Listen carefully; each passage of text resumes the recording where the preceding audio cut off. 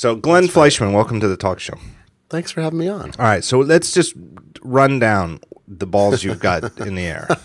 So I think this is new since the last time you were on this show, is that I think that you're now the owner, publisher, editor, or not editor, I'm not sure about that, of the magazine. I'm everything. I'm the bottle washer. I think I was on just before Marco and I did the deal, or a few months before, or was it even longer than that? Oh no, it was actually, I think after I came on as editor.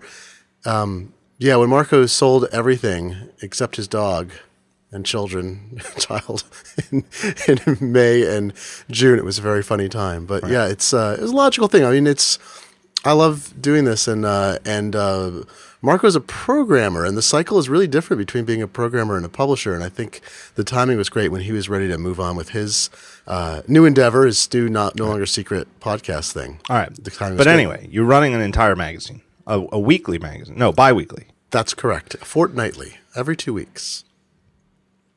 Isn't bi-weekly one of those words that can mean two different things? Yeah, it's like, annual, perennial, which means every year, and which means only once. No, they both mean every year. No, an annual plant, I think it's the plant. Annual in plants, I guess is the thing, is it only comes out once, and a perennial will bloom again every year. I don't get it. It's language. Language is a problem. Yeah, bi-weekly used to be. Now sometimes people will say semi-weekly. Isn't it bi-monthly? Bi-monthly can mean twice a month or every 2 months. The language has evolved to where most people will say semi-monthly or twice a month, and then bi-monthly means every other month. But it's becoming, in periodicals, it's becoming more common because publications are reducing their frequency. New York Magazine is going to every other week now, for instance, after many, many years of being weekly. Right, I saw that. It's interesting. Just read. It's off topic. I have a whole bunch of on topic stuff for this show, but they have a great article. I have not yet linked it from Daring Fireball, but by the time the show comes out, I will have a cover story on the new issue of New York Magazine about Alex Rodriguez, the New York Yankees embattled superstar, and it's one of the finest pieces of journalism that I've read in a long time, because there's this whole thing where he's been accused of using performance-enhancing drugs, and he was issued a 211-game suspension, and he's fought it, and nobody really knows what the hell is going on. And this article, and I follow it as a Yankees fan, I've been following the saga, pretty avidly, I guess I would say, all year long, and still had no idea. Like, to me, it still has never been clear just what evidence they had against him. They must have had something, blah, blah, blah. This article makes the whole thing clear, and it's really journalism at its finest. Mm-hmm. Yeah, it's a funny thing. Journalism is a problem because the best kind of journalism that we think we like the most, that we like, sticks with us, and you may go back and read, or it turns into a book, or it changes the law, or whatever. That stuff is so ridiculously unprofitable. It costs so much money to do that entire news organizations are devoted to making enough money to afford to be able to do that sort of journalism. Yeah. Because it just cost, the Seattle Times, I always cite them because they're a family-run paper, and the family is really weird, and they've made some really terrible business decisions, but it's still 51% owned by the family that bought it in the 1800s. And they will do things like spend $2 million for a 2-year investigation into the Washington State courts sealing documents inappropriately and cause massive positive political social change.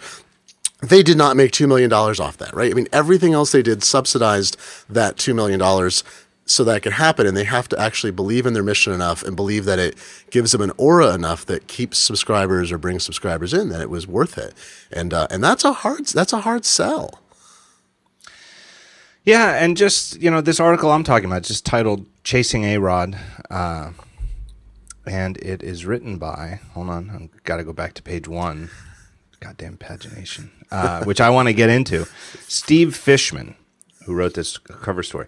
Related to me, of course. No, and sorry. And it was a monumental effort. It really is, and the best of feature-length magazine writing is much closer to, in scope, to book writing than to, article writing. It's closer to a miniature book than it is to to me, an article is somewhere around 1,000 words. Mm-hmm. And once you get past that, you're taking on something that needs a lot more nurturing work. But this is a guy he traveled to Miami. That's where Alex Rodriguez lives. And big part of the reason this article is so interesting is that he's the first journalist who Alex Rodriguez had opened up to. And so he traveled to Miami and hung out with him and was there. He spent time in New York in the not a trial, but a arbitration hearing with Major League Baseball. That's putting your ass in the seat in a room where those things. Anybody who's ever been in a courtroom, if you've ever done jury duty or even just gotten out of jury duty, that all those things, they go slowly. It's days of just waiting for a couple of paragraphs. And in the meantime, the guy's a writer. Bills have to be paid. So it takes money to gather the reporting, let alone the time it takes to write the actual article.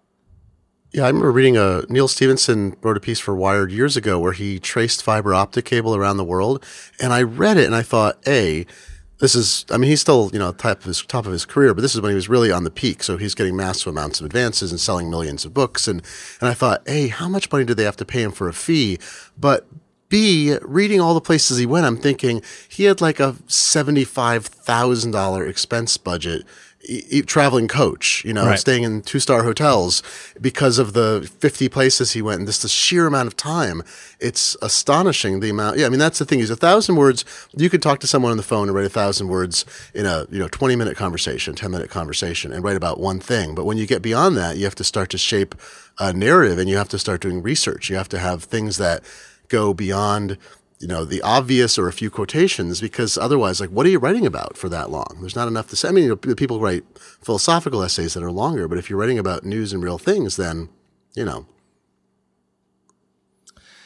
Yeah, and so I still feel, and I feel like it's a good topic to talk to you about is where does the money for this type of work continue to come from as we move forward into a BuzzFeed-driven world? That's what I'm asking. Where does it come from? I don't even know where to start, but with just stuff in the last week, where over Thanksgiving, did you follow? You had to follow this Elon Gale saga. Oh yeah, that was and I felt very bad about myself. At first, I thought it was hilarious, and I thought, oh no, wait, the guy's a dick. And then I thought, no, this can't even be true. Went through regret. For anybody who missed it, Elon Gale, who I never heard of before, but he's apparently the executive producer of a bunch of really shitty reality shows like The Bachelor and The Bachelorette and something else.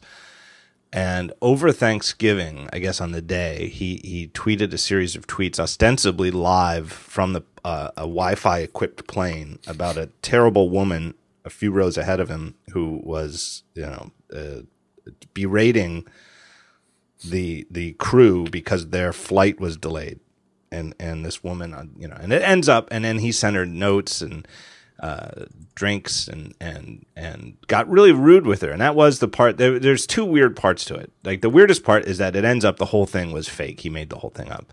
But but it was all presented as being true. And even on Twitter, when people said, "Hey, is this fake?" and he, denied it.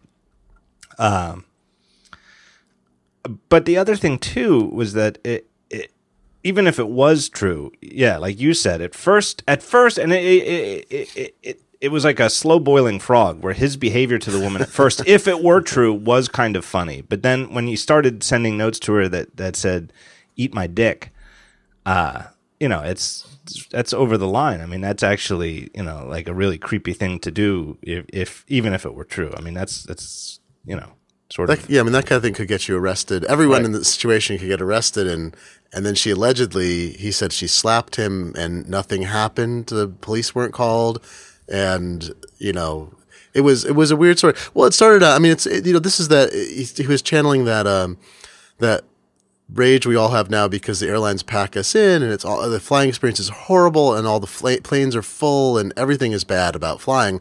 And he did a great job tapping into that feeling where we see we feel like we are surrounded by horrible people. Even if they're perfectly nice in other circumstances, everyone is pushed to the limit. And he's like, all right, so I'm taking action. It's like, all right, that's great. Then it's like, oh, but you're a dick. You're being a dick. It's like, the thing is it turned into a sensation. I mean, and, a multi-million page view sensation on sites like BuzzFeed. And I don't know if the Huffington Post picked it up, but I know BuzzFeed did, and probably did as much as anybody to drive it as I hate to say this, viral meme, I don't know, or story. But here's the thing, it was, even if it were true, it is kind of bullshit to be the biggest story of the day. And it ends up the whole thing was a hoax and was rather easily verified as a hoax, or at least, nobody did any work to actually see if it were true. And yet that everything has continued to devolve, even though everybody knows that page views are so problematic as a measure of advertising in so many ways. The publishing world has continued to, even knowing how poisonous this whole model is, has continued to devolve in that direction. And I can't think of it's as good an example as anything. Yeah, I mean, look, here's the example of where we're at, is that Business Insider running, they've got all kinds of opinions about them, of course, and how they fight, they follow page views. The bit that one of their editors wrote about his rebooked trip to China, where it was paid for by the Chinese airline, that whole crazy story, that got like 1.5 million page views or something. A story about how he was traveling in the lap of luxury and he took a bunch of pictures. And Henry Blodgett's awful thing about being cramped in, I don't know, an American Airlines flight last year or whenever that was, that got hundreds of thousands of views. So they figured out how to tap people's sort of prurient, or I don't know what it is, like it's lolcat interest, and turn it into massive traffic. And then they sell that massive traffic at an incredibly, incredibly low rate. So they have to have billions of views to make any kind of real money in any case. But they're finding people who will come and read the stuff. So there is an audience for it. And there's no chance that sort of crap is going to go away. And I'm not even saying it should. I mean, and in some sense, like this Elon Gale guy, his professional career is an example of that, where yes, we have to remember how classy he is in his day job too. Right. But it really does show you, I mean, and if you watch or even just tune in, halfway through any random episode of one of these reality shows, with a critical eye, you can really see just how the whole thing, it really, the word reality needs dick quotes around it, because how could it be, like where these regular characters enter a room and somebody who they're, ostensibly meeting documentary style, in for real, is already wearing a lav mic, it's like, it's almost like, how can you possibly believe that this is real if the people they're meeting, in a restaurant or something, have already been mic'd? Oh, I saw that the other day. Someone was mentioning that, like, if you see, if a random person that someone meets in a reality show is already mic'd for sound, it's not a random person. Like, oh, well, yes, but you don't. Yeah, I think we must have tell. seen the same tweet, right? You don't think the tell. It's a good tell. That was the same thing with the Elon situation, as someone pointed out a couple days afterwards. Said the picture where he posted the note with the glass of wine, he couldn't have taken that, because that would have meant that he had gotten up and was standing next to her taking the photo before she whatever. There's no way that would have worked. Like it doesn't make any sense. It's like, oh, you're right. It was internally inconsistent. Nick Bilton at the New York Times was actually looking at flight schedules and so forth and correlating them with tweets, and decided it was nonsense just based on that. It cracked me up. That's funny. Yeah. I thought it was my first, I don't know, something set me off on it right away. And my first thing was that, and maybe it's my ears, I don't know. Like I've said this before in the show, I worry a little bit, and it runs in my family, that hearing loss in the men in the Gruber family is sort of a problem. So maybe it's just me, but I have trouble, like when we sit, like if my family travels and Amy and I both take aisle seats, and maybe Jonas sits in the middle next to Amy, I have trouble hearing Amy across the aisle. Like like if I'm 7C and she's 7D, I have trouble hearing her on this ship, because, or on the plane, because she doesn't want to talk real loud, And he said she was, I don't know, 5 rows ahead of her, 3 or 4 rows ahead of her. Oh, yeah, yeah. It's really hard to overhear somebody, even if somebody was, really, sort of being abusive toward the flight crew, if she's sitting 5 rows ahead of you, it's really pretty hard. Plus, the whole thing, like, it was repeated endlessly over and over and over again that she was Diane in 7A. Well, 7A is a window seat. So all this note passing nonsense, it's a little bit more possible if it's like a 747 with a 242, with 2 aisles. Because then, I guess he could only have to reach over one person, 7B. But most planes on domestic flights are not 747s. They're forget the numbers. They're not narrow body. What do they call them? They're mainline, but there's the 727-900. Right. I just wrote Alaska has an upgraded Boeing that I really liked. I rode the other day. It actually has room. I could cross my legs. But if it's a three seats aisle, 3 seats setup, then it would be almost impossible to pass a note to somebody in 7A. Right, but people were repeating this credibly, like it got turned into news, it got cycled into news incredibly fast without any actual documentary evidence except his tweets and people's suppositions, even though if you'd stopped, as Nick Bilton did, or as you're thinking about it, or as other people did looking at the photos, like any journalist should have used their powers of observation and pointed out that this was very clearly fake. And he was I'm actually curious if the guy himself was astonished that people took it as real, because there were so many tells. Yeah, I think I don't think he was astonished. I think he tried to fake it, and I forget, somebody else pointed out that he has a history of this sort of thing. Yeah. But it really shows you what he thinks of as reality. I guess it's what makes him good at his job, but it makes me think that, like on The Bachelor, there's probably, what's the idea with The Bachelor and The Bachelorette? There's like a hero character on The Bachelor who's a guy, and on The Bachelorette who's a woman, and then they present them, I don't know, a dozen people of the opposite gender to pick from, and each week they kick one out. That the person probably doesn't even kick them out. That the show probably tells them who to pick based on who's the most popular. That it's probably all as contrived as the whole thing would be if it were run on the up and up. It's probably not even run on the up and up. It's true, and all films and TV do that. I think they have to, or they think they have to. Is that film that came out several years ago, The King of Kong, Fistful of Quarters, about which is a great movie. The Donkey Kong, the competition to score the perfect Donkey Kong game.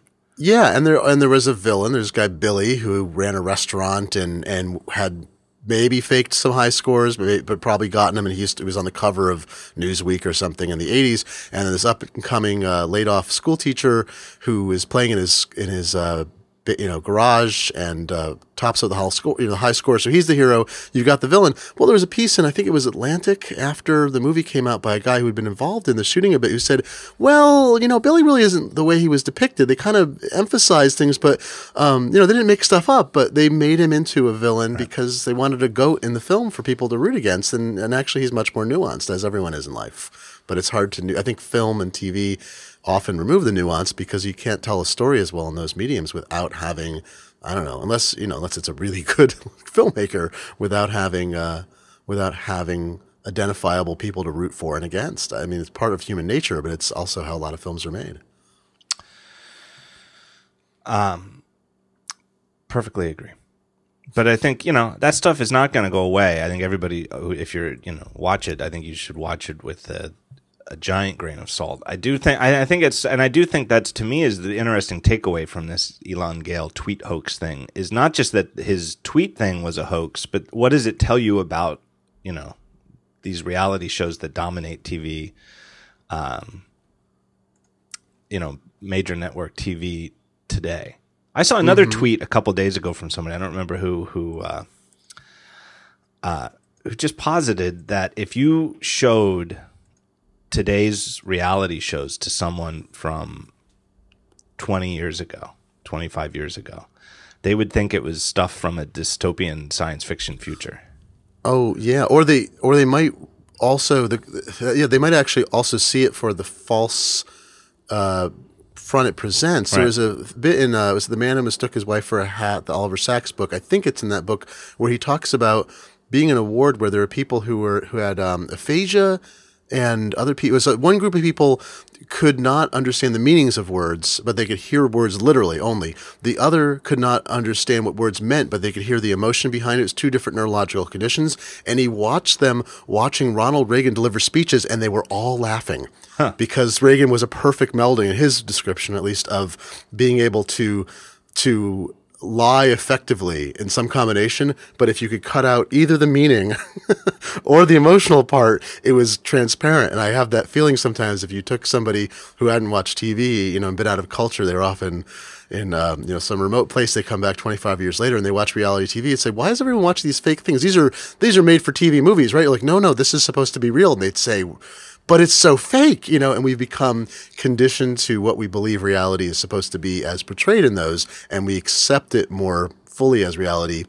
Everything is Worldwide Wrestling Foundation or whatever it's called. Right. It's all wrestling. Horrible people. Acting Like horribly.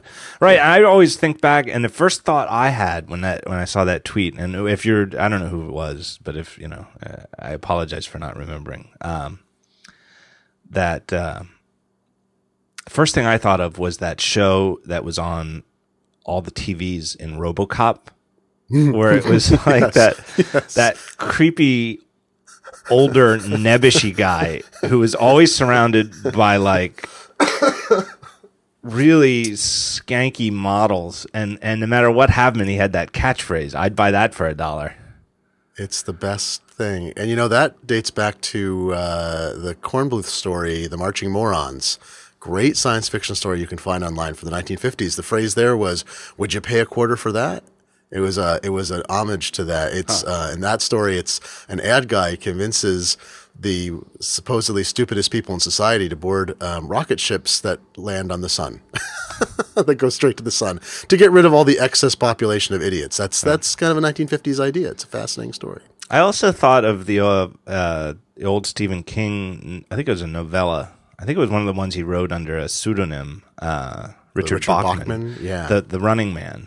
Which they turned into a Schwarzenegger movie, but sort of crazy film. The novella was a lot less Schwarzenegger-y and a little bit, but it was really kind of spot on about where TV is going. That it is sort of feeding. Now, obviously the King twist was that they were actually trying to kill the protagonists, and that is not going to happen. But it does. I watched a season of Survivor in which they put people with no clean water supply and brain-eating parasites on the island. So, nobody died. But close, right? Yeah, I mean, that was a scenario. People They did have a medical crew nearby for the it's true, but came down with dysentery. Brain-eating parasites. I mean, that's, you're pushing the limit there a little. But it does sort of feed into, the sort of dark side of our psyche that led to, the Roman Colosseum.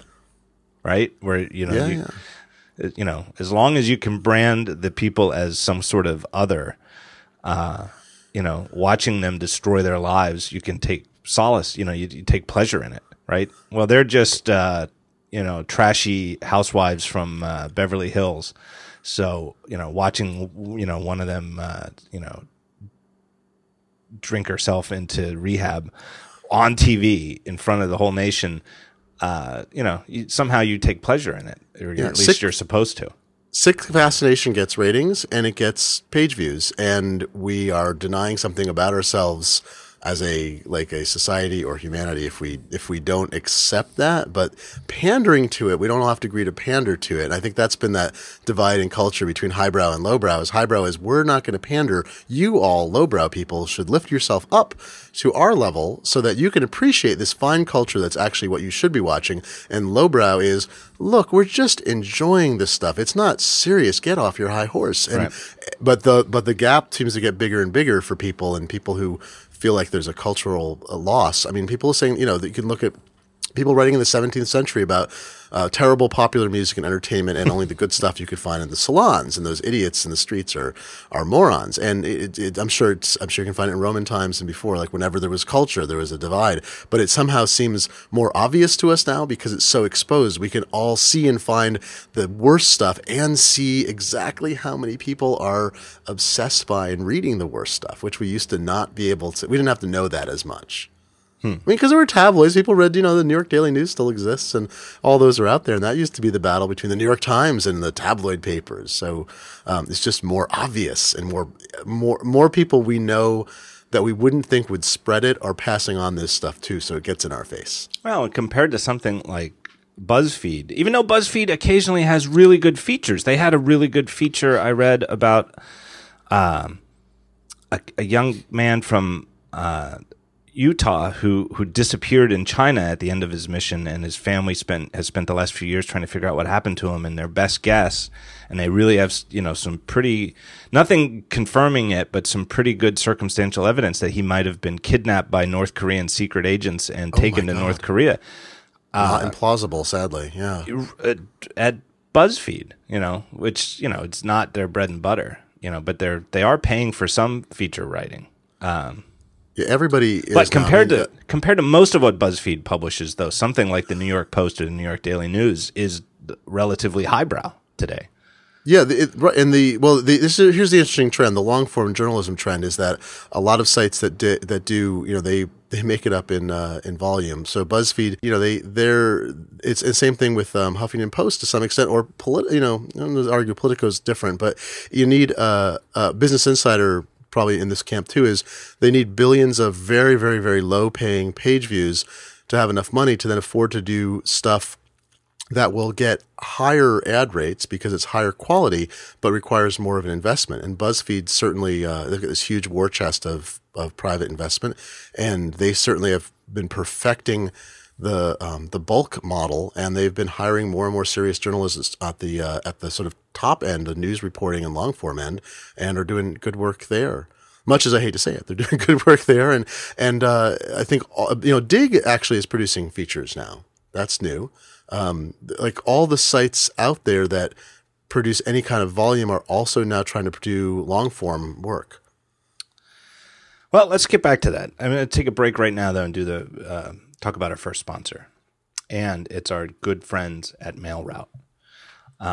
MailRoute, in short, is an easy-to-implement, fully customizable front end for your domain's email.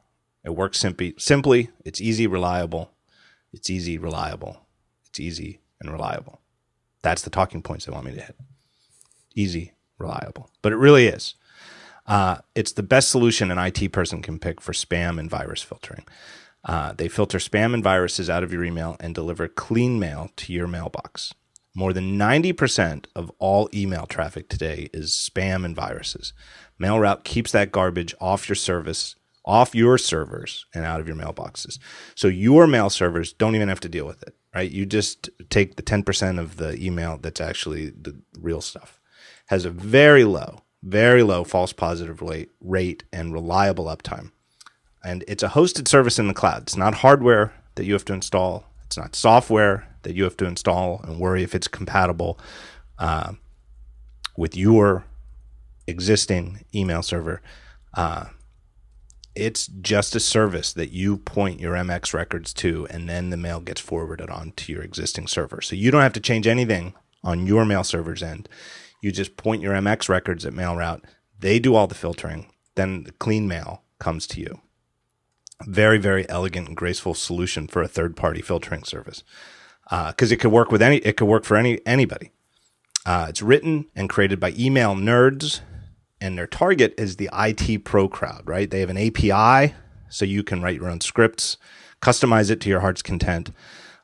They know that IT pros want to have it just the way they want it, so you can manage it with all the stuff you want. You can manage your users through LDAP, Active Directory, or with MailRoute's own custom API. It's the only email service that they're aware of that has an API like that.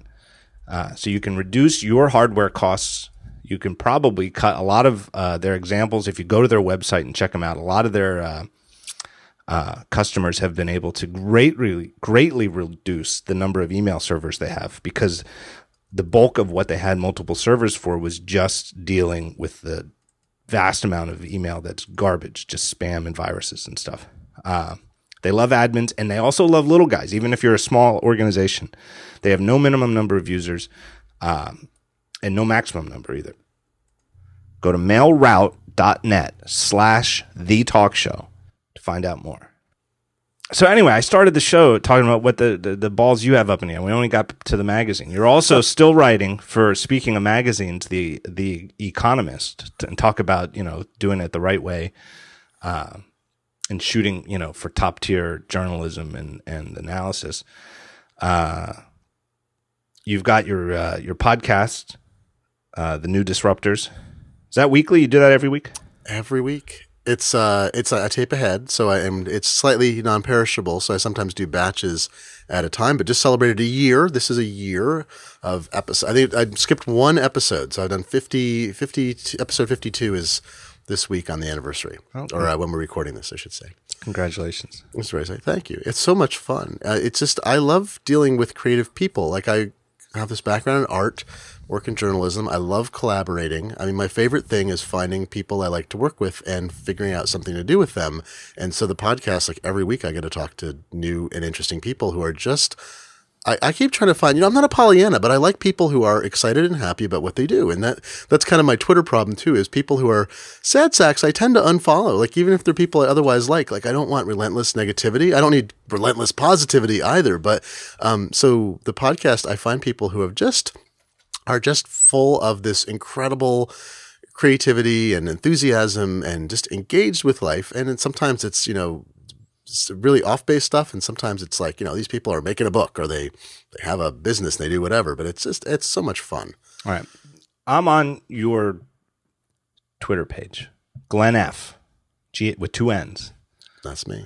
It says right now, just on your profile page, 180,091 tweets. Yeah, it's a little crazy, isn't it? I've been on for, that's only 40,000 tweets a year or something. I talk to people, though. Twitter is not optimized for @ mentions. So I will get blocked on Twitter during active things going on, and 95% of what I'm tweeting is not, quote unquote public. It starts with an @ sign. So only people following me and the other person see it. So I think of it as having a conversation, and Twitter counts that against you. So I'll be going back and forth with someone, quasi publicly, but none of my followers see it unless they happen to intersect with that other person. So for some people, I'm being very talky. If you and I have a similar graph, then I'm very talky if we're going back and forth. But to everybody else, they don't see it at all unless they've got, configured whatever. So it's weird. So in some ways, I'm really prolific. In other ways, it's like, well, this is my chat tool. This is my public chat thing. So let me ask you this. With the magazine, the magazine is still completely funded by subscriptions. Is that correct? Yeah, I think, well, let's see. I have to put a proviso in, because we've started doing some work with Medium, medium.com, because they are doing their own experiments with what people are going to pay for content or look at for content. So they're paying some publishers, including me, to develop some new content that appears exclusively there first. So it's not this, wonderful giant pot of money they're throwing at me, but so some money for the magazine could ostensibly said to be coming from the net after I pay writers for that, but it's a pretty tiny amount relative to the subscription revenue. There's no advertising on Medium, which is why it makes it a reasonable place to work with, where I don't have to sort of change the model of what I'm doing or worry about people being irritated by having ads in one place or another. It's sort of another publishing platform I'm trying out, and they're subsidizing that, which is kind of cool. Well, but if they don't have ads, and they don't charge for access, then where are they ever going to get money? How is it not just burning up a pile of venture capital? Volume, of course. That's the Change Bank. Well, from what I can tell, it's funny. They don't play it too close to the vest, and I think Ev has talked about it in public a bit too. Is they're experimenting now. I mean, this is kind of the Twitter model. As Twitter went, 5 years before they ever started doing advertising or doing anything to do with money. And this is the same folks behind that. Essentially, it's some of the same folks, and they're funding it, I think, as a, hey, we don't know what's going to happen next. Nobody does. This is the time to noodle, and we're going to blow some money on noodling. But they're trying to noodle on the high end of the spectrum, which is, it's another one of those great for readers things, how it works out for publications and investors, to be determined. But they're paying for content internally. I mean, they made a blogging platform. So this is the thing that's confusing right now is Medium used to be one thing when it launched. It was like a place where people who were invited could use a new, essentially blogging platform that has a really great editing interface to post essays and stuff, right? That was what it launched as. And you had to be invited, and it was a little rudimentary, but it was very attractive way to write and read.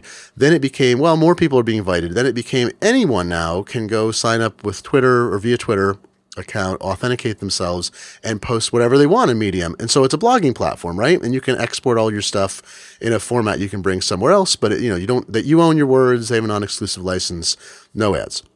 But now it's expanded. Several months ago, they started hiring editors, and they assign out articles. They hired my friend Matt Bors, editorial cartoonist, is their kind of on-staff guy, and he runs all his stuff first there. He's doing original work for them, and he's contracting people like Rich Stevens and Tom Tomorrow and so forth to do original and reprint work on the site. So now they're an editorial operation that's doing cartoons and long-form journalism and other stuff, and with editors. And then the third thing is what they're doing with me and a few other publications, where they're subsidizing content in the interest of us creating new high-quality stuff that meets, good, stringent editorial requirements, but they don't have to pay for our editorial operations. They don't have to build them themselves. They're just paying us a fee, and we're posting stuff, and we're seeing what happens. So I think it's a great multi-tier experiment, and they keep improving the editing experience. You, like I, have worked with a lot of content management systems or CMSs over the year, and they're all awful. And Medium is the best CMS I've ever worked with. It's not very flexible in that you're sort of like Apple. Like Medium and Apple have a lot in common. You don't have a lot of choices, but the choices are generally good. If you don't like them, you're stuck, but you generally like them. So remember how Keynote, when it launched, there were very few things you could do in Keynote, but it was hard to make a bad presentation in Keynote, like a truly ugly PowerPoint presentation. The default setting in PowerPoint is ugly and bad. The default setting in Keynote is attractive and reasonable. Right. It's still hard to communicate. You have to work in Keynote to communicate like you do anywhere. So Medium's default is very nicely presented, very straightforward, minimal formatting, and it's a delightful, distraction-free place to write as well. So as a writer, I don't like writing in crazy environments. I write in BB Edit mostly, and Medium is the closest thing to writing in kind of a stripped down editor as you can get, but you can throw images in, you can do limited formatting.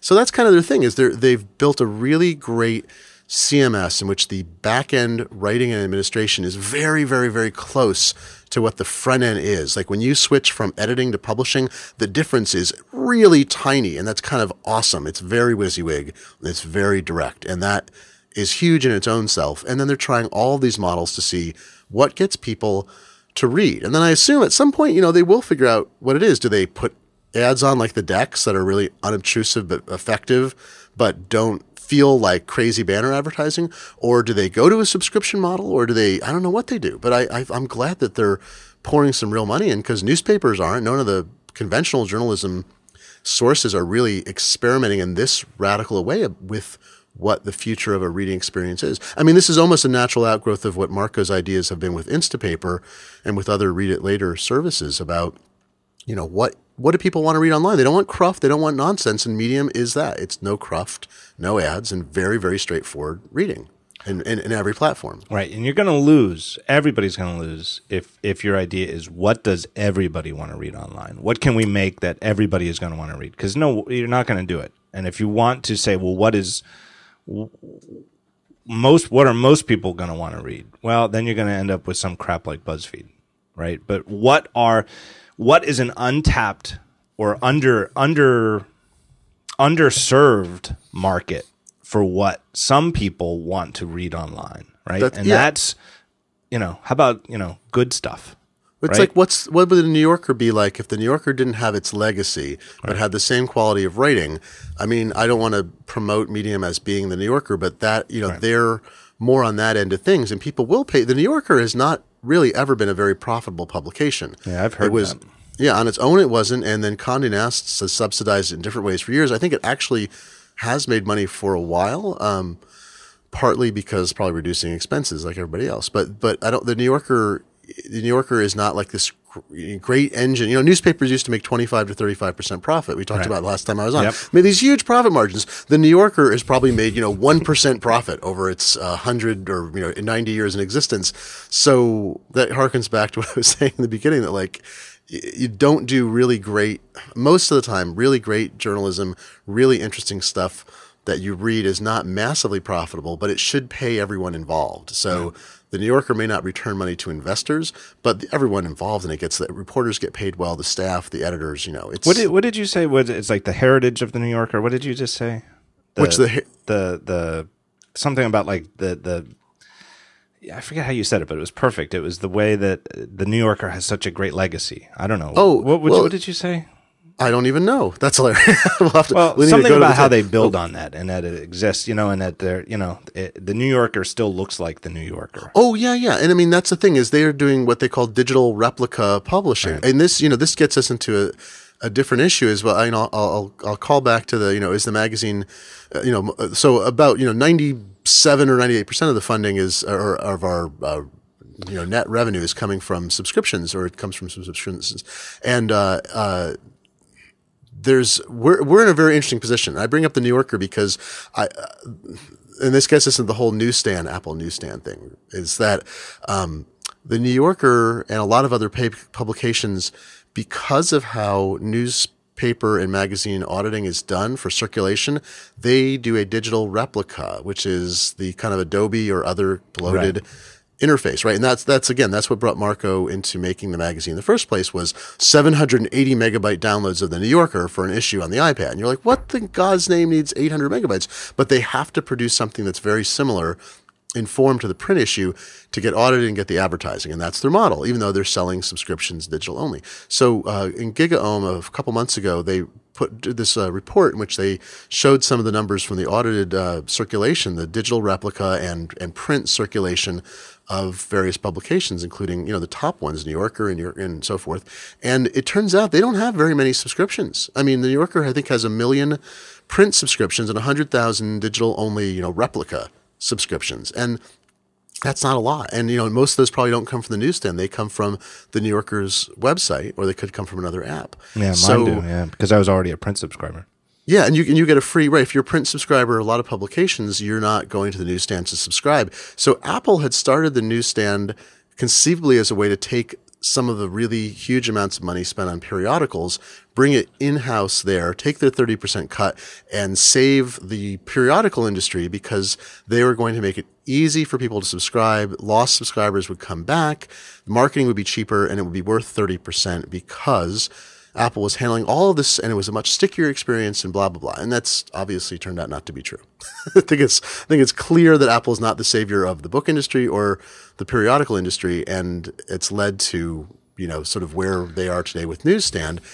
The magazine is actually one of the more popular publications, and we shouldn't be on Newsstand. And we show up in the top grossing list, sometimes very close to the top. And we should not, if the other publications were doing as well as they should in selling on Newsstand as their primary place for their digital subscriptions to be purchased. I still think, and I think this is one of those like sort of, it's meta analysis, but I think it's sort of underrepresented, is on the day the original iPad was introduced at that event, and it kind of garnered at least in some quarters, especially in the more mainstream. I think that, I certainly got it. I really was impressed by the original iPad. And I think a lot of other tech sort of public, or at least like the people who get what Apple does, were very impressed right off the bat. But the collective response in the mainstream media was a sort of meh.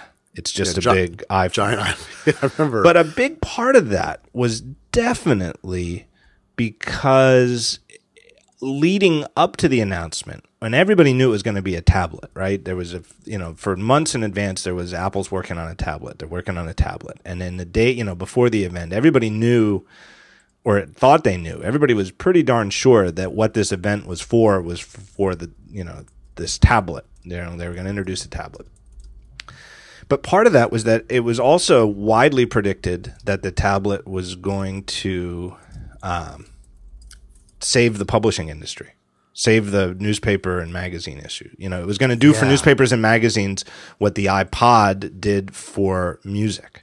And I know that in hindsight, lots and lots of music executives still say they still think that they would have been better off without it because the revenues are still lower than they were at the peak of the CD era. But that, I think rational analysis will tell you that the CD era was an anomaly because they, right up until, Napster, they were charging people $17, $18 for a hit CD, and people were buying them just to get like the 2 songs that they wanted on it. Oh, well, there's also CDs were repurchasing. Too. Oh, yes, too, right? So you had that bubble when people all the scratchy LPs were thrown out, and they're like, I'm getting this cassette tapes. Remastered. For me, I'm young enough where my original music collection was cassette tapes, and I rebought a lot of stuff on CD. Yes. I remember, for me, and this is totally true. I remember thinking this, when I was in college, a significant part of my net worth was my CDs. And I didn't have a huge CD collection. I had, 100 to 200. I'll just estimate I had somewhere between 100 and 200 compact discs. But you could resell them. Right? There was a huge thing in the 90s where, you go to a used CD shop. Yeah. And you could sell them for, roughly $10, give or take, depending on what it was, $5 to $10 if it was in good shape. So if I had 100 CDs, I could, if I needed the money, I could go and sell them and, walk out of the store with like $1,000, $1,500, right? And that was actually a huge amount of my net worth. I had a checking account that my parents occasionally put some money into. I had a Mac LC that I, by the time I was, in my 3rd or 4th year of college, had greatly, depreciated in value. And I had my CDs. And I got a stereo system to play them on. That's really all I had. That if I really needed money, that's all I had to sell. But the thing that was probably worth the most by the time I graduated were the CDs, which is crazy if you think about it. There's no rational world. In a rational world, a 22-year-old who likes to listen to music shouldn't have to have $2,000-$3,000 tied up in their music collection. It's ridiculous. Mm-hmm. But that's what they wanted to go back to. But anyway, music executives today some will argue that Apple, that if it hadn't been for those jerks at Apple, they'd have somehow come up with something that would have kept the golden era going. But I think rational people would agree Apple did save them from a world where everything had gone free. And this is what we're seeing with cable TV too, is like the cable industry, the thing that freaks them out the most is unbundling, because nobody wants all those channels. Nobody wants to pay $80 for, 500 channels. They want to pay $20, $30 for like 7 channels they watch all the time. But anyway, there was this undercurrent. And I mean, it was literally, there were people talking about it before they let us into the event. I was there, the other press people, then that was widely talked about, is what are they going to do? I wonder if our the people who worked for, newspapers and stuff were wondering, where is my paper going to get involved with this, whatever. And when it, the event came and finished without any kind of announcement of anything like it, no mention of newspaper. I mean, I guess they had the New York Times app was demoed at the event. But we were like, wait, it's an app though. It's not a thing. Like it's not a. And I think that fueled the mad response to the iPad, because these, from people who work at these publications who were hoping that Apple, they kind of went into it with this perspective of, how's Apple going to save my publication? I'm worried about my job. And the event came and went with no word about it. And I think it fueled that initial poor response to the iPad, because they were so... and it's only natural if you're worried about the future of your own job and your own industry, because that's, and it still is the case today. If you're, somebody who's, especially if you're a little bit older and more already established, and you thought even just a few years ago that you had a career for the rest of your working years, it's not just that, you're worried that your publication's going to go under and you'll have to go to some other publication. The worry is that if the industry, shrivels, there won't be anybody else to go to. Yeah, it's not irrational because this is the problem, the disruption problem is when you have these huge changes in the economy. In the past, I would say pre-digital, there was still the issue of moving atoms around. So even if you figured out a new way to make an atomic thing better, like this process shaves 80% of the cost off, people were still used to paying the same. Like you didn't suck all of the money out of the system. What you usually did is you sucked some of the money into a new segment of industry or new companies. The old ones might collapse and you'd have bankruptcies and stuff like that, but all of the money didn't go away, right? The publishing industry disruption is that because of, I think, bad decisions and bad ways of thinking in the 1990s, that everything should be this is that misreading of Stuart Brand. I hear it all the time. Is Stuart Brand said information wants to be free. He was not. This is that Libris versus Libra, or gratis or Libre versus freedom of thought. Right. Free as in beer versus free as in freedom. Yeah, and so his statement, if you read it more carefully in context, was that you should be able to have access to information, not that you shouldn't pay for it. I mean, of course, he was advocating more availability of information at no cost, but also the availability of information in general. And he was a publisher. He sold information. He wasn't giving it away. So I don't know why this infected things, but and I don't think it was people buying into it. I think the publishing industry simply did not understand the internet and thought it was a fad because they'd gone through video, text, and whatever. The executives have gone through generations. Yeah, like all these things, they're like, the internet is a lot more people, but it's ultimately there's no money there, no one's going to care, and it's going to come and go. So we'll put some time and money into it. There were people with a lot of forethought, like Ken Doctor, who was I think he was at Knight Ridder. He wrote this book called Newsonomics a few years ago. He was one of the voices in the wilderness, did some smart things, but I didn't want to say he was advocating paywalls in the 1990s. It was, and it's not that we should all be paying for all the journalism out there. As a publisher who has a publication where I want you to pay, I understand there are different philosophies and ads can support some of it. But like 95% of the money from advertising locked up in these quasi-local monopoly publishing, in some national publishing markets where the only venue where advertisers could reach people in print were through these very specific ways that had extremely high inflated, high profit methods. That got sucked totally out and it wasn't replaced with much, right? Online advertising is a huge industry, but it's so dispersed, it's so spread so thin that even though it's like tens of billions of dollars a year now, it didn't go back to the previous high margin gatekeepers. But advertisers have found much more efficiency, right? So the efficiency and the disbursement, the distribution of people's attention at the same time just sucked so much money out. There's no clear path for how to fund what was funded for 100 plus years. Like that journalism can't exist in the same form because the advertising money just simply isn't coming back at that intensity per reader, and the subscription model is still developing whether people are willing to pay enough. And the magazine is an ongoing experiment. I don't think of it as a successful business. I will be honest. It is a very interesting thing for me to do as an entrepreneur, but I think of it as an ongoing experiment in how people read and what they're willing to pay for. And I feel like I'm on the front lines of the cutting edge of understanding that because we're trying to do something very independent, that's new, that's very much of the internet, born digital, and yet we're looking to this old model of pay us something so you can read it. Right. Well, and this relates right back to what we were talking about earlier in the show, where let's call it clickbait, right? It's just empty garbage that has no lasting value but generates lots of traffic. Effectively, newspapers and magazines aren't, even historically, they're not innocent of that. There's always some fluff, right? There's, I like comics. I used to love the comics. When I was a daily newspaper reader, love the comics page. But let's face it, it's not serious. It's not when people talk about newspapers as serious institutions. The comics page is not it. The New York Times famously, does not have a comics page. There's the society pages. A lot of newspapers have gossip columns, stuff like that. The thing is, because it was all bundled, and you had to buy, either you were a subscriber who got the whole thing every day, or you bought a single copy every day. You bought the whole thing.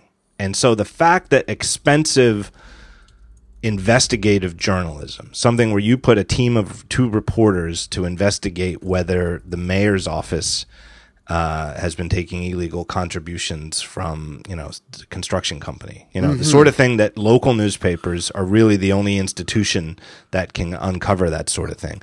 The sports scores from the high schools. I mean, that was a huge reason that people read newspapers at one point. Right. Papers. Right. And so, there might be a lot more people who check the scores on the sports page than who read the City Hall reporters' daily filings. But, it was all of a bundle, and it didn't matter if that City Hall reporting cost more than, paying an intern to type the high school basketball scores as they came in. It was just considered part of the institution. Whereas now, with this page view model where you can see what's making the money, it corrupts the whole thing and steers the institution in the direction of where the page views are coming from. Right. And everything becomes vertical in this market, right? Is that you have the incredibly crass page view acquiring, like lowest common denominator, prurient stuff is all one vertical. It's all Business Insider for business news. It's all Huffington Post for sort of political gossip. It's all BuzzFeed for just nonsense, right? Or, or even the Iconhaz hamburger, which is never, was never intended to pretend to be news or anything like that. There are all these verticals for that kind of low common denominator that used to help justify or buoy up the profits. And then there's a vertical for comics, right? There are different comic sites. You have all these web comics artists, many of them making part or even a very good living. There's a huge range of people there who they would previously have to be in a paper and syndicated, and most of the money would go to the newspaper and the syndicate. They make it directly, right? So you have them too. Then you have this investigative part, like the features part and the investigative part, the sports part, all verticals. The trouble is the long form and investigative part doesn't really pay. Like you can't. So Paul Carr just sold or sort of moved NSFW Corp, his publication, into Pando Daily. And like, we all have, you and I, and we all have different feelings about Pando Daily, and it's kind of in bed with its investors in terms of like writing about companies that funded it and whatever. So that's a whole thing. But NSFW Corp, I subscribe to, is a very interesting and good publication. And it was essentially the investigative arm of a newspaper or magazine. They ran these really long, super in-depth features, and they paid people fairly well for it. They had a staff. They ran through $1 million, and they could not, I think they had several thousand subscribers by the end, which is nothing in terms of being able to produce the revenue you need for the investors investing in it. So that doesn't say that you can't, and what I'm doing, I still have a modest number of subscribers. What I'm doing is sustainable, and I'm trying to branch out into different publishing methods, as I feel like the Newsstand is not being as viable as it was. I'm trying to do books and other things, but it's that in the past, each part would subsidize the other. And maybe you would do this incredible investigative piece and, like Newsweek, Time, didn't Time have the cover story by Stephen Brill about medical bills? Yes. Yeah. So Time could have sold, I don't know if this is true or not, but Time could actually have sold 1 million copies on the Newsstand more, because this was a big, this is that kind of thing that gets that much buzz actually used to drive newsstand sales. They'd go back to the presses. They would print more copies. So you could come out with a great newspaper story or a great magazine story and actually recoup some of the expense sometimes by selling more copies. And there's just none of that now. 1 million or 10 million extra page views might be tens of thousands of dollars. It's not hundreds of thousands or millions of dollars. So there's a mismatch now between what used to all be grouped as like one publication and all these different verticals, each of which may not be sustainable separately, and maybe they have to get squeezed back together. And that's why I say like BuzzFeed has the high end, the features and stuff they're doing, and the lowbrow, which is the billion page view things. They seem to be trying to tie those back together, to glue them together, to make both ends work. Let's come back to that. I wanted to ask you a few more questions about the Newsstand and magazine. Yeah. Speaking of which, I'm going to take a break here, do an ad read, but I also Absolutely. I must do an FU. I must do follow-up from last week's show with Moltz, where I was talking about Apple's bunny suit ad, the one where they torched the Intel guy in a bunny suit, and I said it was for the G5. It's not. John Siracusa very politely corrected me. It was that was from the G3 Power Macs, which were so old. I'll put a link to the ad in the show notes. But it was actually when Apple was still building beige boxes. It was from 1998. So I guess the candy colored iMacs were out, but the equivalent industrial design Power Macs weren't yet. It's a really old ad. Had what's his name? Dreyfus was the narrator. Let me take a break and tell you about another great return sponsor to the show, our friends at Igloo. Igloo, you'll remember this. They give you an intranet that you'll actually like. You can share content quickly with built-in apps. They've got blogs, calendars, file sharing, forums, Twitter-like microblogs, wikis, right? So if you've ever thought, wouldn't it be great if we had like our group, our team, our company, if we had our own little private Twitter, something where we could just post things like links and little short things, but keep it private. It's just for us. Igloo can give you that. Everything is social. You can comment on any type of comment in that thing. Comment on calendar items. Comment on files that are uploaded. You can at mention each other. You know, your coworkers and colleagues. And you can follow content for updates and use tags to group things the way you work. So you can tag, an event and a file and have them grouped together by that tag, even though they're different, discrete items. You can add rooms, like little mini igloos. So if you're in a bigger organization, you can have a primary igloo for the whole organization or company and mini igloos for each of the teams that they can work in. It's very easy. The whole thing is drag and drop, and it features responsive design, so everything looks great on the phone, on tablets, or on 30-inch cinema displays. And it looks good, too. They've got beautiful fonts from Typekit. So you've got the Adobe Type library right at your fingerprints for customizing and designing. They have enterprise-grade security. You can start using it right away. And this is the best thing. I love this. This is such a great – this is the thing about Igloo that I think is fueling their success, is their pricing model. It's free for use with up to 10 people. And when your Igloo grows, then you pay $12 a person each month. So for big companies, they charge money per person. But even if you're a huge organization, you can try it for free. Just install it, try it. Use it with up to 10 people to see if it's going to suit your needs, if it's as good as I'm telling you that it really is. For free. So you don't need to get permission. There's nothing, no kind of credit card you have to put on file to get started. Just sign up, use it for free, and when you see how good it is, then you can start paying. Where do you go to find out more? Easy. Go to igloosoftware.com/thetalkshow, and that'll let you know you came from this show. igloosoftware.com/thetalkshow. So let's try to figure out what the hell's going on with Newsstand. I have some ideas. So I guess effectively Newsstand is what a lot of people, in terms of a goal, it's what I think everybody was hoping for the first day the iPad was announced, which is here's our, meaning Apple's, solution to how publishers can take advantage of this platform, iOS, and the iTunes store where people are spending money. Right? I mean, that's the goal. It's Apple's solution to publishers who want to make money from iOS users. Yeah, and they special cased it. I mean, that's kind of the programmer's explanation, right? Is they said, okay, you still have to make an app. We're not making a delivery format for you. We're not like a Kindle where you make a Mobi file. Or we're not like iBooks where you make an EPUB file. Right? Yeah.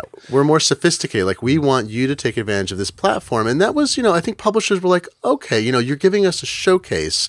And we have to invest in this anyway. We don't want to just publish EPUBs. It doesn't give us control. We want to do new things. So it seemed like a reasonable deal. And they were like, okay, I think the initial deal was, and you linked to Marco Karpinen's essay a few months ago, middle October, in iOS 7, the final straw for Newsstand. And right. He runs it down. So I won't repeat everything because you should read. That's a great article everyone should read. I took it to heart. But there were like 7, he lists this off, 7 unique behaviors that publishers were given in the Newsstand initially. And one of them was you could change the cover every issue. You can update your screen captures on iTunes every issue, not just with new dot releases of an app.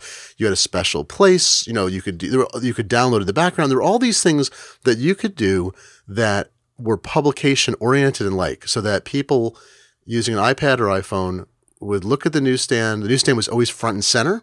Right? You could move the fake folder somewhere, but you couldn't hide it inside another folder. And it showed little tiny, tiny, tiny icons, which in Retina are not too bad, of the publication. And the covers would change. So you'd know from a different issue. It had background downloads. Yeah, all this stuff. So that you could, if your publication was relatively big, because nothing's worse. Like, let's say, whatever the reason, let's not say whether it's a good idea or bad, but if each issue is 100 megabytes, which is not that uncommon for some publications. And if it's really, truly photographic heavy, maybe it has to be. But either way, nothing is worse than saying, hey, I want to read the new copy of National Geographic. And you tap the thing and it says, wait for download. And if you're out and about, out of the house, not on Wi-Fi, you may not even be able to get it. Or if you do, you might risk going over, your data limit. So yeah, it was, I think my suspicion So they had this thing. So if you could download in the background, that was a huge win. And the only way you could do it was to be in Newsstand for a while or till iOS 7. That's right. So, based on the way that Apple was talking to book publishers ahead of time, it's clear they talked to tons of periodical publishers, got them started, made sure that people, magazines were on board, and, they told them the 30% cut thing, I'm sure. But there were plenty of stuff available for the iPad pretty quickly from major magazines and newspapers. And I'm sure they listened. Apple does listen. Some people think Apple does not listen to its customers or partners, and it listens. It's just sort of like, you pray to God, he doesn't always say yes, right? He's always listening. That's the theory. So you pray to Apple, and Apple doesn't always say yes. But the Newsstand looked to me like it was a bunch of things where they had actually listened, consulted, and come up with something that was intended to benefit both sides. And my take is that it clearly has not worked out for Apple. And publishers have clearly not walked away from it, but walked back from it in a way that Apple is not getting the kind of return it wants from it because Apple has not, I would say, improved the Newsstand. It's made its utility as a specific destination worse. In iOS 7, it's particularly bad. It's sort of ignored. It's kind of like, let's just forget about it. And it's widely complained about. I see it on Twitter. I see it in my email from Daring Fireball readers. Widely complained about that is something that you can't hide. That there's an awful lot of people who don't have anything in their Newsstand and just and are I don't want to say obsessive compulsive, but just fussy enough. There's nothing wrong with that, being fussy and wanting to have your home screens arranged just so, right? That's sort of the mindset that attracts people to iOS in the first place, that you care about details. So yeah, I've got at the end, my first 2 home screens are organized just the way I want them. And then pretty much screens 2 through whatever, or 3 through for whatever, are just a junk drawer of apps that I, search for if I need them. But I can totally understand the mindset of someone who just wants 1 or 2 screens of just the things they use and wants them organized just so. And it just bothers these people that you can't get rid of that Newsstand icon, right? I see more people talking about, I wish I could get rid of Newsstand completely than talking about anything that's actually in Newsstand, which is a problem. And right? That's the change. iOS 7, so part of it is you can hide the Newsstand icon now. You can't throw it away. You can't delete it like a lot of the apps. But iOS 7 is the Newsstand was de-emphasized in importance. You can put it inside another folder. You no longer see the tiny, tiny icons, which have more of a cue for people than I realize. Based on what I hear from readers, they forget because they don't see the tiny icon changes. The brain is an amazing thing. If you subscribe to publications and in iOS 6, every time you fire it up, it's on your home screen or maybe your second screen. But you look and you go, oh, that's different. Your brain knows. And even though you can't even make out the detail at, it's 100 pixels tall. You know it's different, and you tap it, or there's a blue dot or whatever. I mean, there's some indication. iOS 7, that's gone. So people interested are telling me they don't even notice the issue's changed. Right. I mean, I send out iOS 7 notifications, as do other publications, but I'm only every other week. People lose sight of it. And then you can hide it entirely, which is fine. Some people want to do that. Apple wanted them to do that, but it also is that thing of like, de-emphasizing its importance to Apple. The fact that you can hide it is a user request, and it's great they're doing it because people who don't want to use it can hide it now. But it also shows that it's not important enough to Apple to irritate people by making it stay on a home screen. Right. So it's sort of like the converse. Like it's a problematic design on both ends, because if you don't use it, you have to do something to get rid of it, and now they've added a feature where you can. But then if you do, like if, say, the magazine is one of your favorite apps, or if you read the New York Times app, which is a newsstand app, every day, if that's how you start your day every day is reading the New York Times app, you can't put that app icon on your home screen or in your dock. It has to be. It's permanently, it's enforced that it's one level deep. And it's even worse, in my opinion, on iOS, because it's such a flat, hot, conceptually the design is so flat. It's really, and it's one of the strengths. I think it's one of the reasons iOS has proven to be so popular with the general public, is that there is no hierarchy by default, right? Or I guess there is. I guess they do actually put a folder in. There's like I think they changed at some point when now there is at least one folder, like in a brand new factory fresh, iOS install. But it's certainly de-emphasized, and I think that's a strength of iOS, because I think hierarchy is a huge problem. Even one level of hierarchy is a huge problem for most people, because if they don't see it, it's not there. Yeah, it's right. Out of sight, out of mind is true, and people's attention is very scarce. They have a lot of things they can do, and once you start routinely forgetting about something and not being reminded about it, then it's an issue. Now, I understand. So I should point out, like, this, I don't want to sound like I'm bitching and moaning about, like, oh, people aren't subscribing to my publication and cry for me. It's more like, I know we're doing good work. I know I write for The Economist. I write for other publications. The people contributing are doing good, or, write for other publications that people think of as having a high degree of quality. I know what we're doing is good work, and it's always frustrating when you're doing good work and you feel like you can't get an audience. That is a marketing issue that is separate, and that's my own problem, right?